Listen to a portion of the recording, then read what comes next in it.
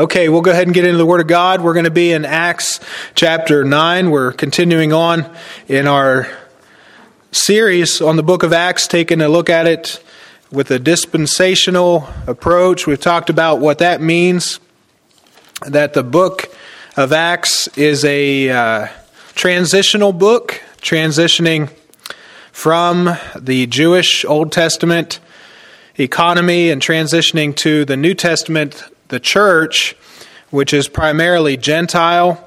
We're going to see a transition from the ministry of Peter being the number one guy, and then Paul is going to take that position.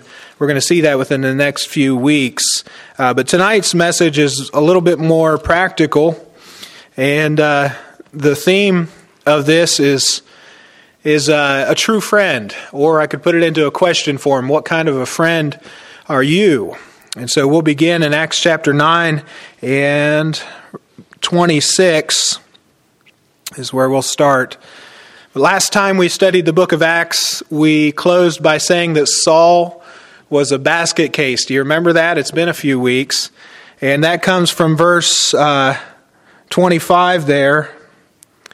And the disciples took him by night and let him down by the wall in a basket. So he had to escape the city of Damascus. What happened? Well, remember that originally he was sent to Damascus with letters from Jewish authorities to apprehend any disciples of Christ. They were called followers of the way. So he was looking for them and looking to arrest them. And his aim was to stop the spread of Christianity. He was feared.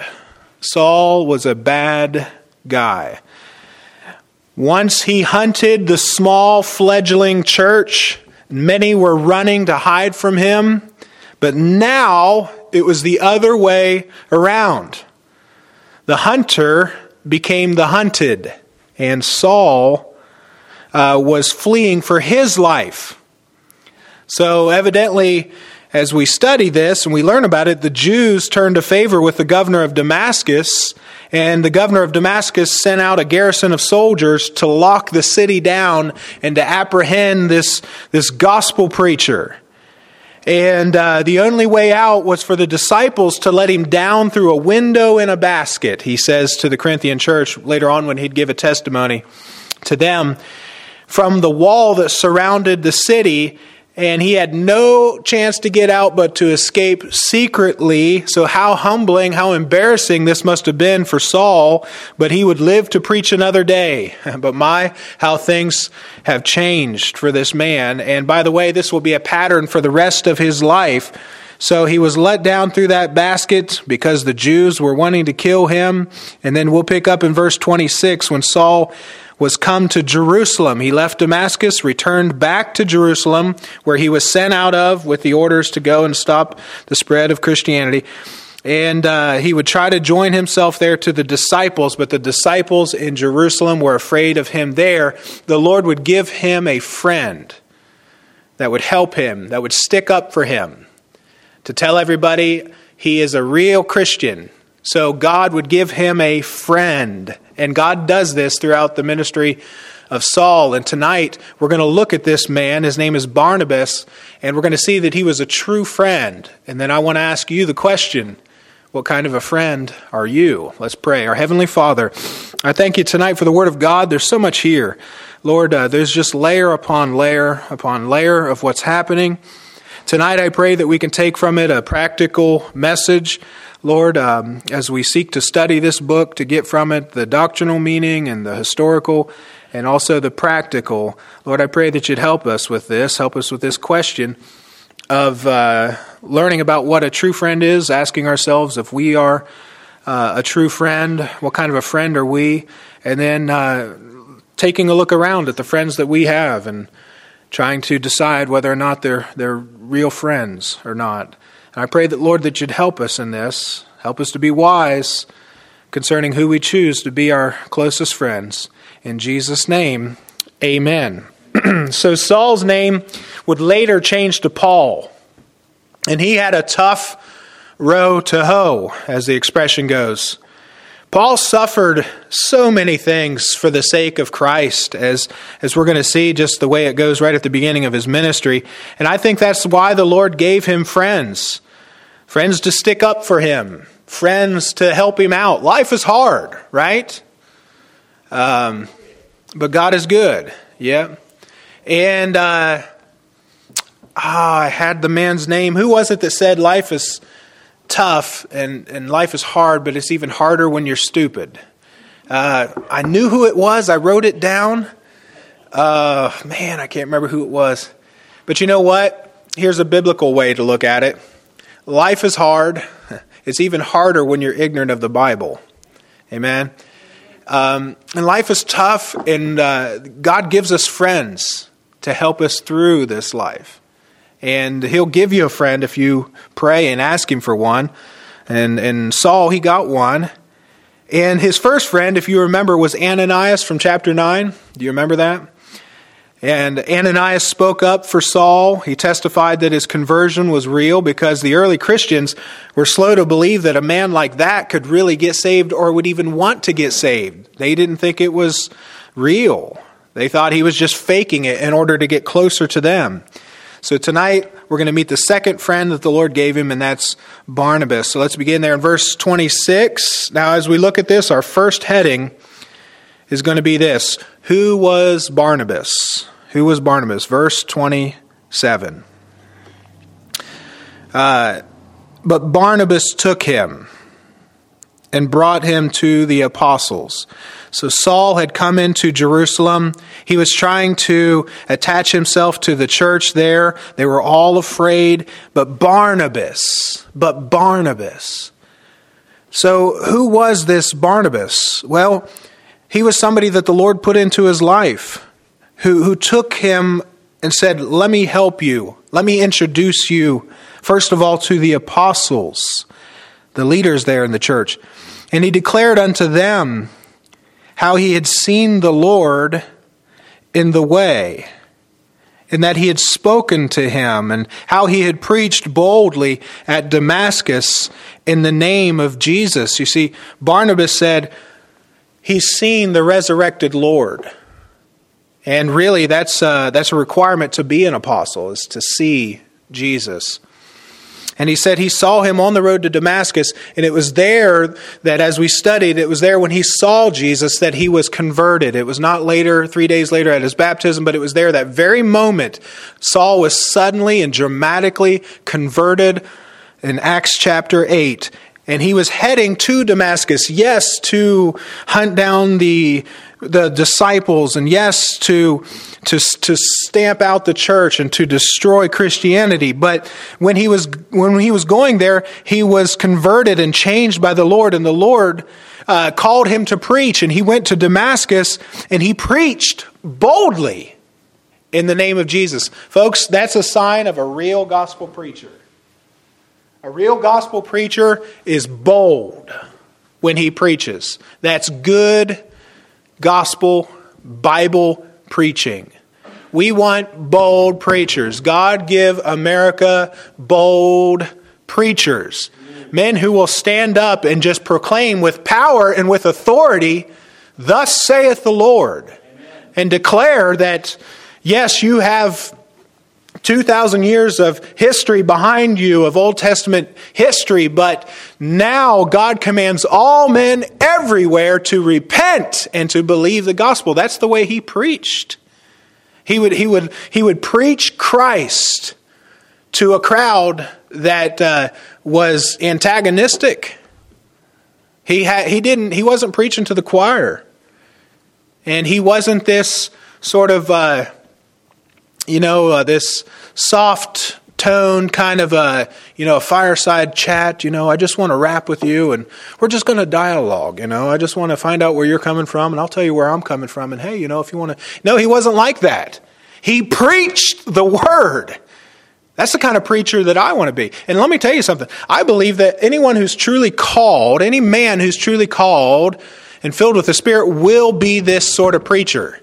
He's got to be sent to seminary where they go and take away his sword from him and give him a butter knife and change him into a cream-filled Twinkie and, just send him out and he doesn't have any power anymore because they've talked him out of that kind of thing. They'll actually tell preachers in seminary that you don't want to be confrontational. Don't be harsh now. Don't do that. And what you want to do is you want to talk with a pleasant tone, and people don't want you yelling at them anymore. And back in World War II, people would just stand up and say, yes, sir, what's my orders? And then go ahead and go. And if you say jump, I say how high. That's the way it was back in World War II. People could take that kind of an authoritarian type of a figure. But today, things are different. And I say to that, baloney. Nonsense. Nonsense. We all know when we hear a real preacher and we hear him stand up and just preach, we love it, don't we? And I know I'm not like that, but a great example would be George Griffiths from Camp Victory, Somerset.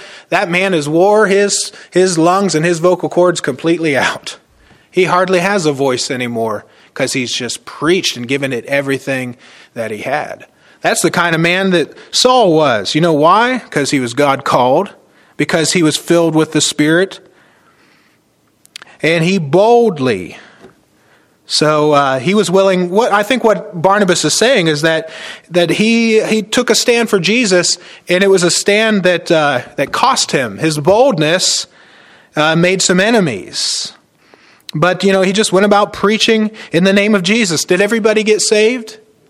Did everybody get saved? No. But you know what we're called to do? We're just called to sow the seed. That's our job, is just to get it out. Get the gospel out. Did you ever wonder, what's the purpose of all this? Why do we meet here? Why do we do this? Why do we go on week after week? Why should you keep coming? Why should we do this? Well, I'll tell you, if we're not getting the gospel out, there is no purpose. We're missing the main thing if we don't do that. But I'll tell you what happens is when we meet like this, Sunday morning is supposed to be a gospel service. At least that's the way it is in the way we do things. Sunday morning is a gospel service. We get the gospel out. But are we supposed to stay in these four walls? Are we going to reach Racine, let alone the county, let alone America? If we stay inside these four walls, let's just think about Racine. No. Sinners are not going to drive by here and just say, you know what? I think I'm going to go in there and just find out what this is all about. No, they're not going to do that. We've got to go after them.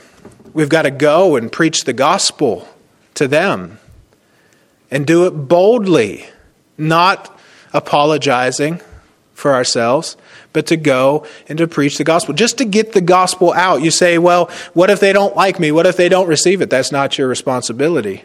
Our job is just to sow the word, just to sow the seeds. Somebody else will water them. The Lord will give the increase. And that's what he did. Saul went into an area. He would preach the gospel. Some would believe. Many would not.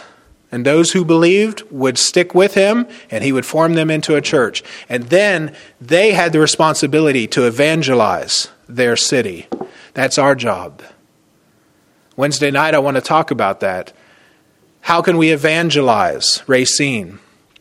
Well, we're going to pray and ask the Lord to give us wisdom, but I'll tell you this. Everyone with two legs, every creature with two legs in Racine needs at least to have a chance to hear the gospel from us. You say that's somebody else's responsibility. Why do you say that? You say, well, that's another church's responsibility. If they're Methodist, it's the Methodist church's responsibility. Who told you that? You didn't get that from the Bible. I know the Holy Spirit didn't tell you that. You know what the Bible says? The Bible says, go and preach the gospel to every creature. And there are people whose lives you touch and you cross paths with, and they're in your life, and you need to feel a responsibility to get the gospel to them. Amen. It's easier, I think, a lot of times, at least for me, with strangers.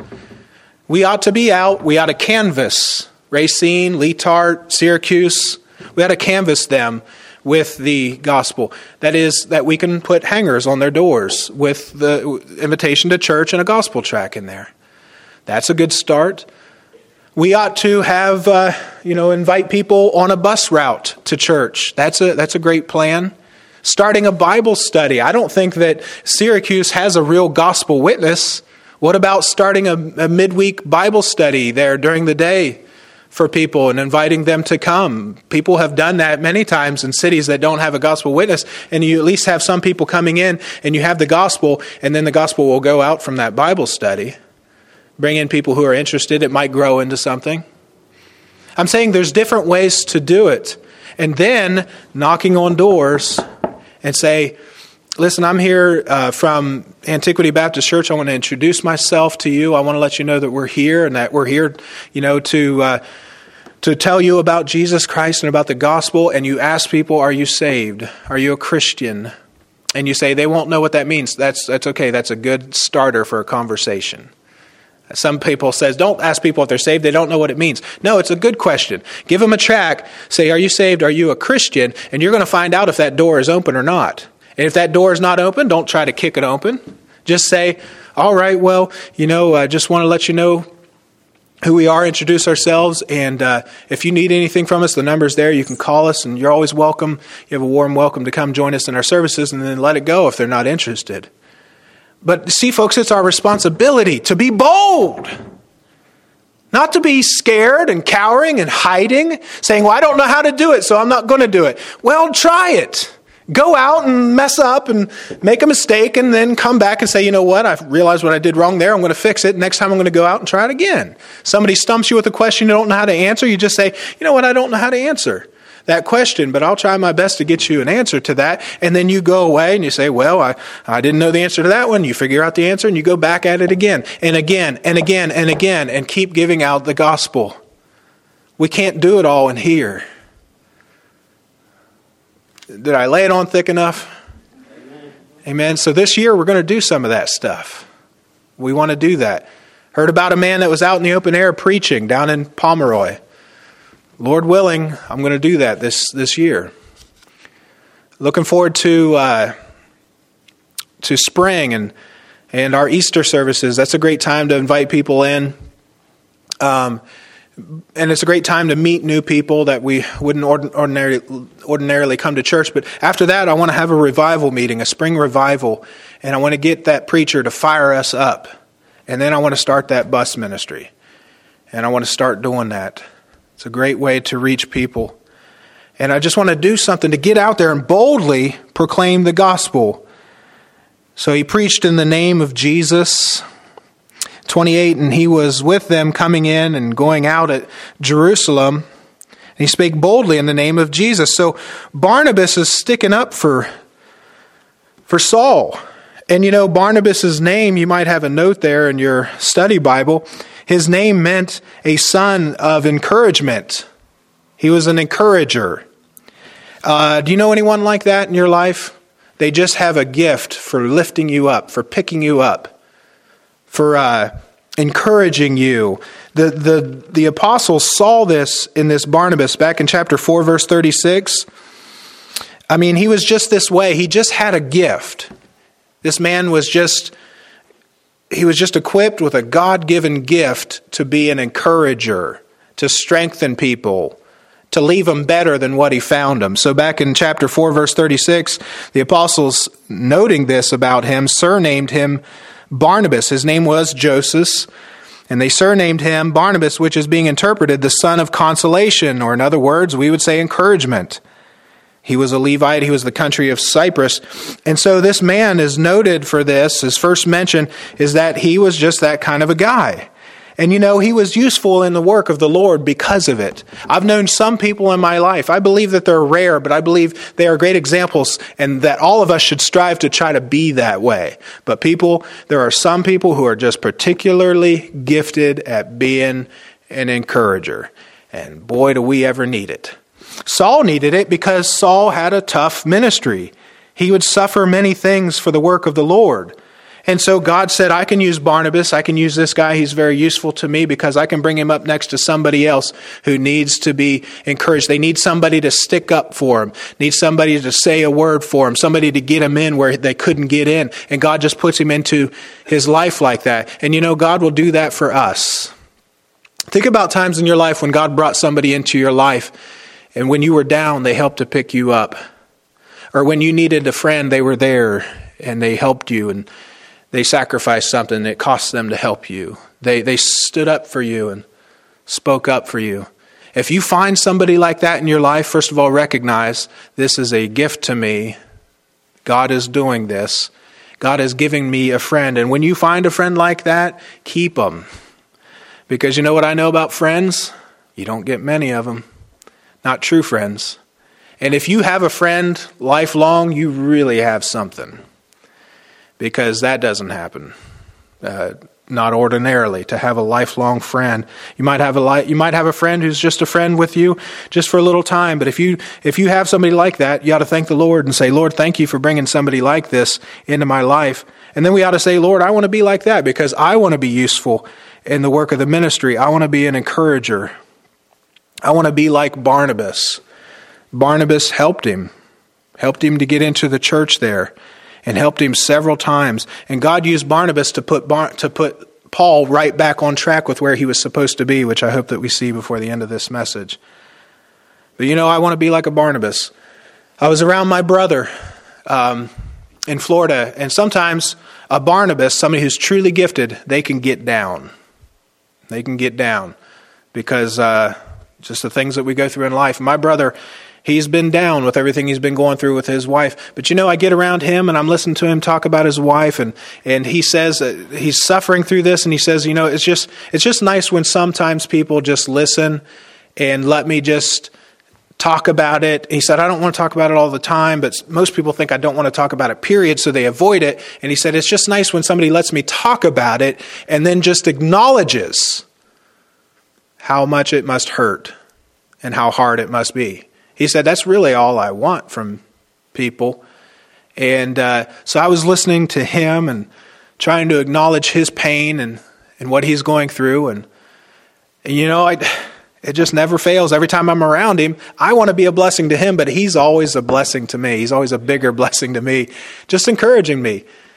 He'll encourage me in the things that are right, try to counsel me in the things that are a little bit off, and try to bring my thinking back into the scriptures and talk to me about, the ministry here. And you know what he said to me about my ministry here in this church? Because I told him, I said, sometimes I really struggle. Sometimes I don't even know if I should be a pastor. Maybe I should just be an evangelist and stuff, because I don't know how good I am with people and all this kind of stuff. Just having one of those times, When I first got here, the first 2 years, I think I quit every Monday. Amen. So he said this. He said, those people, what they need from you is they need you to pray for them, and they need you to be a man of the word and to go and teach and preach the Bible. He said, if you can do that and visit them when they're sick and when they're down, they're not going to expect much more out of you than that. Just be the real thing. And you know what? It's so simple, but coming from him, it was just like consolation. It was like encouragement.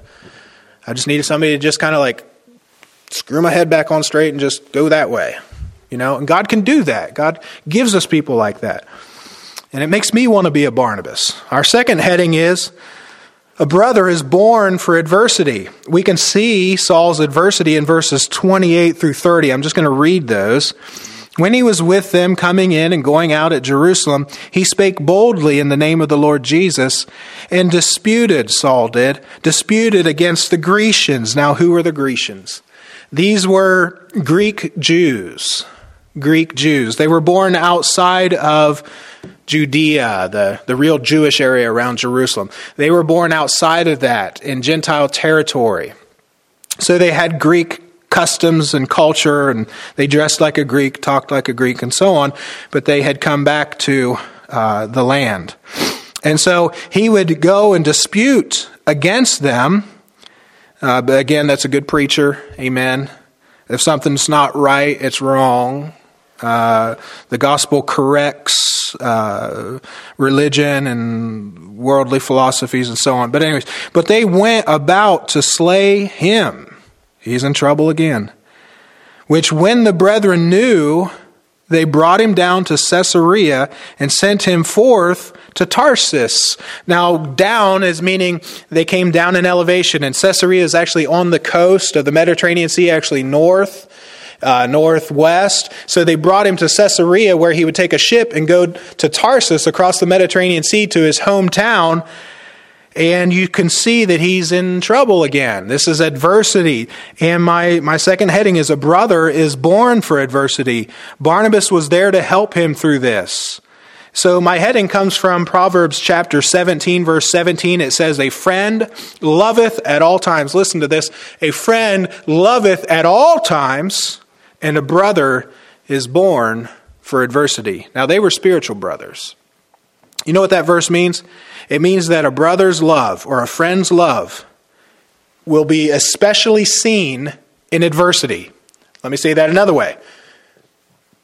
You'll find out who your true friends are when you go through some hard times, when you go through some troublesome times, when you really need them. You'll find out who your friends are. A friend loveth at all times, and a brother is born for adversity. This was true of this son of encouragement, Barnabas. You know, Saul said that he was often in peril. Many people wanted to kill him. 2 Corinthians chapter 11, verse 26, he would say of his own ministry, he was in journeyings often, in perils of waters, in perils of robbers. It means his life was in danger. In perils by mine own countrymen, he said, in perils by the heathen, in perils in the city, in perils in the wilderness, in perils in the sea, in perils among false brethren. And this brother, Barnabas, he was born for adversity. He was born to help Paul through this, to encourage him through troubled times. You know, our persecuted brothers and sisters around the world, persecuted like Paul was during his ministry, they need encouragement and they need protected by other believers wherever possible. And in America, we know very little about those kind of perils. You know, my life is not in danger because I'm a gospel preacher. My greatest danger is that people won't like me because I speak the truth. And my greatest danger is probably discouragement. That's the big one that takes guys out of the ministry. I'm probably not going to be persecuted for what I preach and teach at this time in America, but there are people like Saul, and there are preachers around the world and Christians that do understand persecution, and they need this brother that's born for adversity. They need a Barnabas in their life. The U.S. Commission on International Religious Freedom released a report on China just recently, talking about Chinese Christian persecution. The report noted, quote, this is from the report, official campaigns to sinicize religion have disproportionately adverse impact on Christianity. The report goes on to say state-controlled religious organizations have been involved in altering, censoring, and controlling the content of religious texts such as the Bible. The Chinese communists are even rewriting the Bible for people. If you know anything about what the Bible says about somebody who changes the words of God, those are fearful actions right there, fearful words in the Bible. And here's an example of this kind of persecution. People who refuse to go along with the Chinese Communist Party's interpretation of their religion, they face severe persecution. And rather than try to share a bunch of grueling details, I thought I would just kind of tell you how this is happening in China. They're producing their own Bible, and of course they get it all wrong. And they were changing John chapter 8, where Jesus has the woman taken in adultery, and they actually make Jesus a sinner. He claims to be a sinner in John chapter 8 in the Communist Bible in China. And he has the woman stoned for adultery. What is that? It's another Jesus. That's another Christ other than the one in the Bible. And that is tampering with the words of God. Revelation 22 says that that person will be damned, anathema for that. If anyone adds to these words, the plagues of that book would be added to them. And their name would be taken out of the book of life, and so on. There are ministries like the Voice of the Martyrs. You ever heard of that? These Voice of the Martyrs people, they serve the persecuted church all over the world, and they want to encourage them. And if you follow any of that, you find out that Christians who are persecuted for their faith are very discouraged, especially women whose husbands are preaching the gospel or who are deacons in churches and who are arrested and beaten to death or shot out on the streets or taken into a prison to never be seen again and to starve to death and to be denied the care of their family to come and see them and bring them food.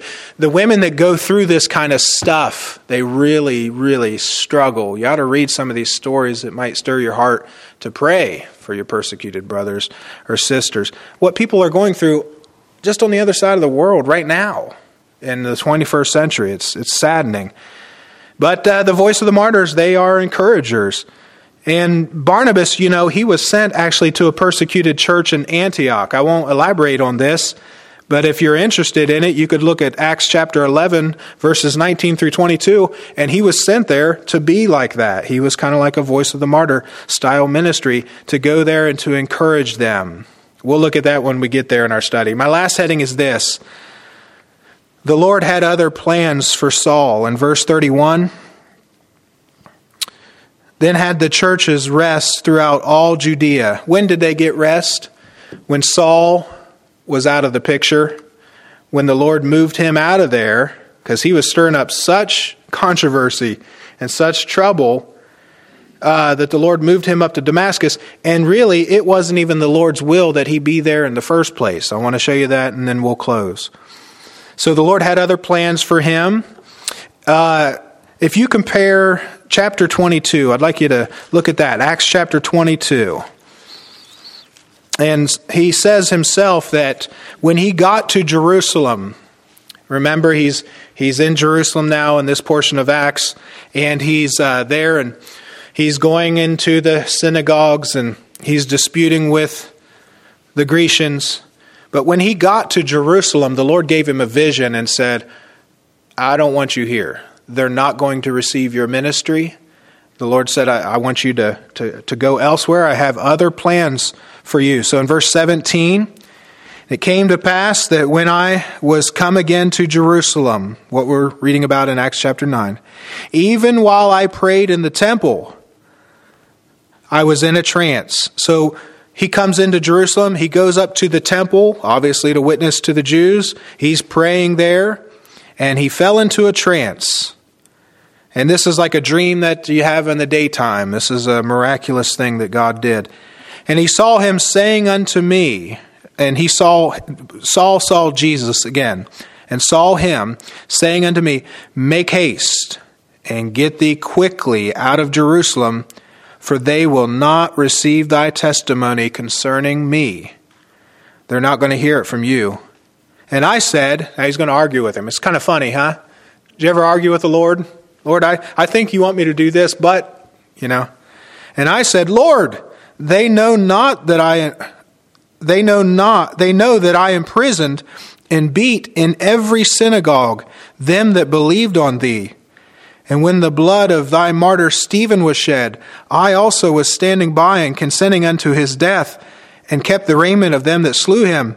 And he said unto me, depart, for I will send thee far hence unto the Gentiles. And by the way, when he said that in that company, that was like a bomb going off. That set everybody off, because that was a very controversial word. The Gentiles. So the Lord said, your testimony is pretty impressive, but I'm God and I know what's going to happen, and they're not going to receive your testimony. You see, the Lord didn't plan on having Saul reach the Jewish people. His plan for him was to send him out to the Gentiles, everybody else that's not a Jew. Paul's ministry is a ministry to the Gentiles, and he would learn that he was, in fact, the apostle to the Gentiles. Peter was the apostle to the Jews. That means that you do not go to Peter for your doctrine for the church in the 21st century. We do not go to Peter for our doctrine. We go to Paul for our doctrine. Very, very important, that statement. Follow Paul, even as he follows Christ. And so the Lord had other plans for him. And that means that he actually got out of God's will right in the beginning of his ministry. The Lord had a directive will for him, and you know what he did? He got out of God's will. He was in the perfect will of God, and he got out of it. He got into something else, and God permitted it to happen. So what you have is you have God's directive will, and you have God's permissive will. And I don't know where you are tonight, but if Saul can get out of God's will, we can get out of God's will, right? And the thing is to pray, Lord, give me wisdom and help me to know where your perfect will is. You say, how am I going to figure it out? Start right here. Start reading the Bible daily if you're not doing it. And God will speak to you as you don't do the whole lucky dip method, the Russian roulette method. It's like this. What? I need something today, Lord. There it is. Don't do that. Read through the Bible systematically, and God will be prepared to speak to you about just what you need, just when you need it. So the Lord had other plans for him. He was supposed to go to the Gentiles. And you know, he didn't know it at the time, and neither did Barnabas. But actually where the Lord was going to move him was up to his hometown, Damascus, up to Tarsus. And then the Lord would move Barnabas from Jerusalem up to the church in Antioch in Syria. And then the Lord would tell Barnabas, go get Saul. So Barnabas would go over to get Saul from Tarsus, bring him back to Antioch. And from that church, the Lord would go from the main church, the mother church being Jerusalem, to the church of the New Testament being Antioch. No longer Jerusalem, but now Antioch would correct Jerusalem on their doctrine. And from Antioch, where Barnabas and Saul was, they would go out to all the world. It was the first missionary sending church. It was the first Bible teaching church. And it was the first church to produce the scriptures that this Bible is based on. The Syrian text. The copies of the copies of the copies of the copies of the apostles' original autographs came from Antioch. Antioch was the first place where disciples were called Christians. Acts chapter 11. It's a big deal. From the rest of the book of Acts, what we're going to see that the Lord takes Peter out of the number one position, replaces him with Paul. But we're learning along the way that the Lord is giving him a helper. His name is Barnabas. And Barnabas and Paul would actually go out to be missionaries together, because you know what? We're not supposed to go alone when we go and witness for Jesus. We're not supposed to do it alone. If you want to be a witness, get a prayer partner. Get a visiting partner. Get somebody to be with you on it. A spouse, a friend. Do that. Let me ask you a question, just devotionally. Barnabas is a great example of what it means to be a true friend. Proverbs 17:17, a friend loveth at all times, and a brother is born for adversity. What kind of friends do you have? Think about your friends, because it's important. One of the most important decisions that you can make in life after getting saved is choosing the right friends to be your closest friends. Then choosing the right person to be your spouse. Then choosing, the right church, where you're going to work, buying a home. There's a lot of important decisions in life, but right there in the beginning is that one about choosing who's going to be your closest friends, because you know what? Like produces like. You become like the people you spend time with. That can be a good thing or a bad thing. What kind of friends do you have? Do you have a friend that loveth at all times? A friend that's there in adversity? A brother's love or a friend's love and friendship will be seen in troubled times. So if you say, Lord, what kind of friends do I have? Show me. He'll show you. And think about when you were in a hard time in your life. How did your friends respond? Do you have fair weather friends? The kind of friend that does not love at all times? A fair weather friend is a friend who only comes around in good times. In times of adversity, a fair weather friend is nowhere to be found. A fair weather friend cannot be counted on. And you'll find with that sort of a friend who's really, friend like no friend at all, they can't be counted on. And when times are tough, they're not there for you. You'll find that you're actually working harder at your friendship than they are. You're making all the calls. You're going to see them. They never call you. They never come to see you. You remember their birthdays. You buy them gifts. It's not a competition, but I'm trying to help you to discover who your true friends are. They might be looking at you because there's a benefit to being your friend. A fair weather friend wants an easy friendship that doesn't cost them anything. If your life gets too dramatic, they'll bail out. The kind of a so-called friend that is a fair-weathered friend, he only looks at himself. He's only concerned with himself. Eventually, he shows his true colors. And if you have somebody like this in your life, maybe you should find new friends. Maybe you should invest your life in somebody else who wants to be your friend. Not just because the benefits are equal, but because you need a true friend. A true friend is there. A true friend will sacrifice to help you. A true friend will stick up for you. And you should do the same for them if you got one like that. A true friend will stand by you when nobody else can. You want to know how you're going to find out who your true friends are? Live godly in Christ Jesus. The Bible says, yea, and all that will live godly in Christ Jesus shall suffer persecution. So if you live godly, you'll be persecuted. Witness. Tell all your friends about Jesus. Don't hide it from them. And the ones who are still with you when you get done, they're true friends. Even if they don't get saved, you can still be friends with them. Even if they don't get saved, but they're still with you. I got a friend like that. Amen? And do you got a friend like that? You've witnessed to them and they're not really into it, but they'll listen and they're still your friend. That's a true friend, and keep praying for him, because I had a friend like that for years. He did not get saved. He was religious but not saved, and then finally just the right place at the right time, and he got into church and he got saved and got things settled, and he told me that once he got into that church he realized he wasn't saved and he got it settled, and we're still friends today. And so I want to take care of that one. I want to keep him as a friend. And I want you to ask this question. What kind of friend are you? Let's pray. Our Heavenly Father, Lord, I thank you tonight for the Word of God. Lord, the best way that we could be a friend to sinners, to people who are lost, is to give them the gospel. I pray, Lord, that you'd help us to do that, to be bold. I know that it's not within myself. Some people are more bold than others, but Lord, I know that I need you to give me courage. I pray that you give us Holy Spirit courage. Lord, I pray that you'd help us to survey our friendships and examine them. And Lord, to see who is a true friend and who isn't. And Lord, help us to give most of our time and invest most into the people who are true friends.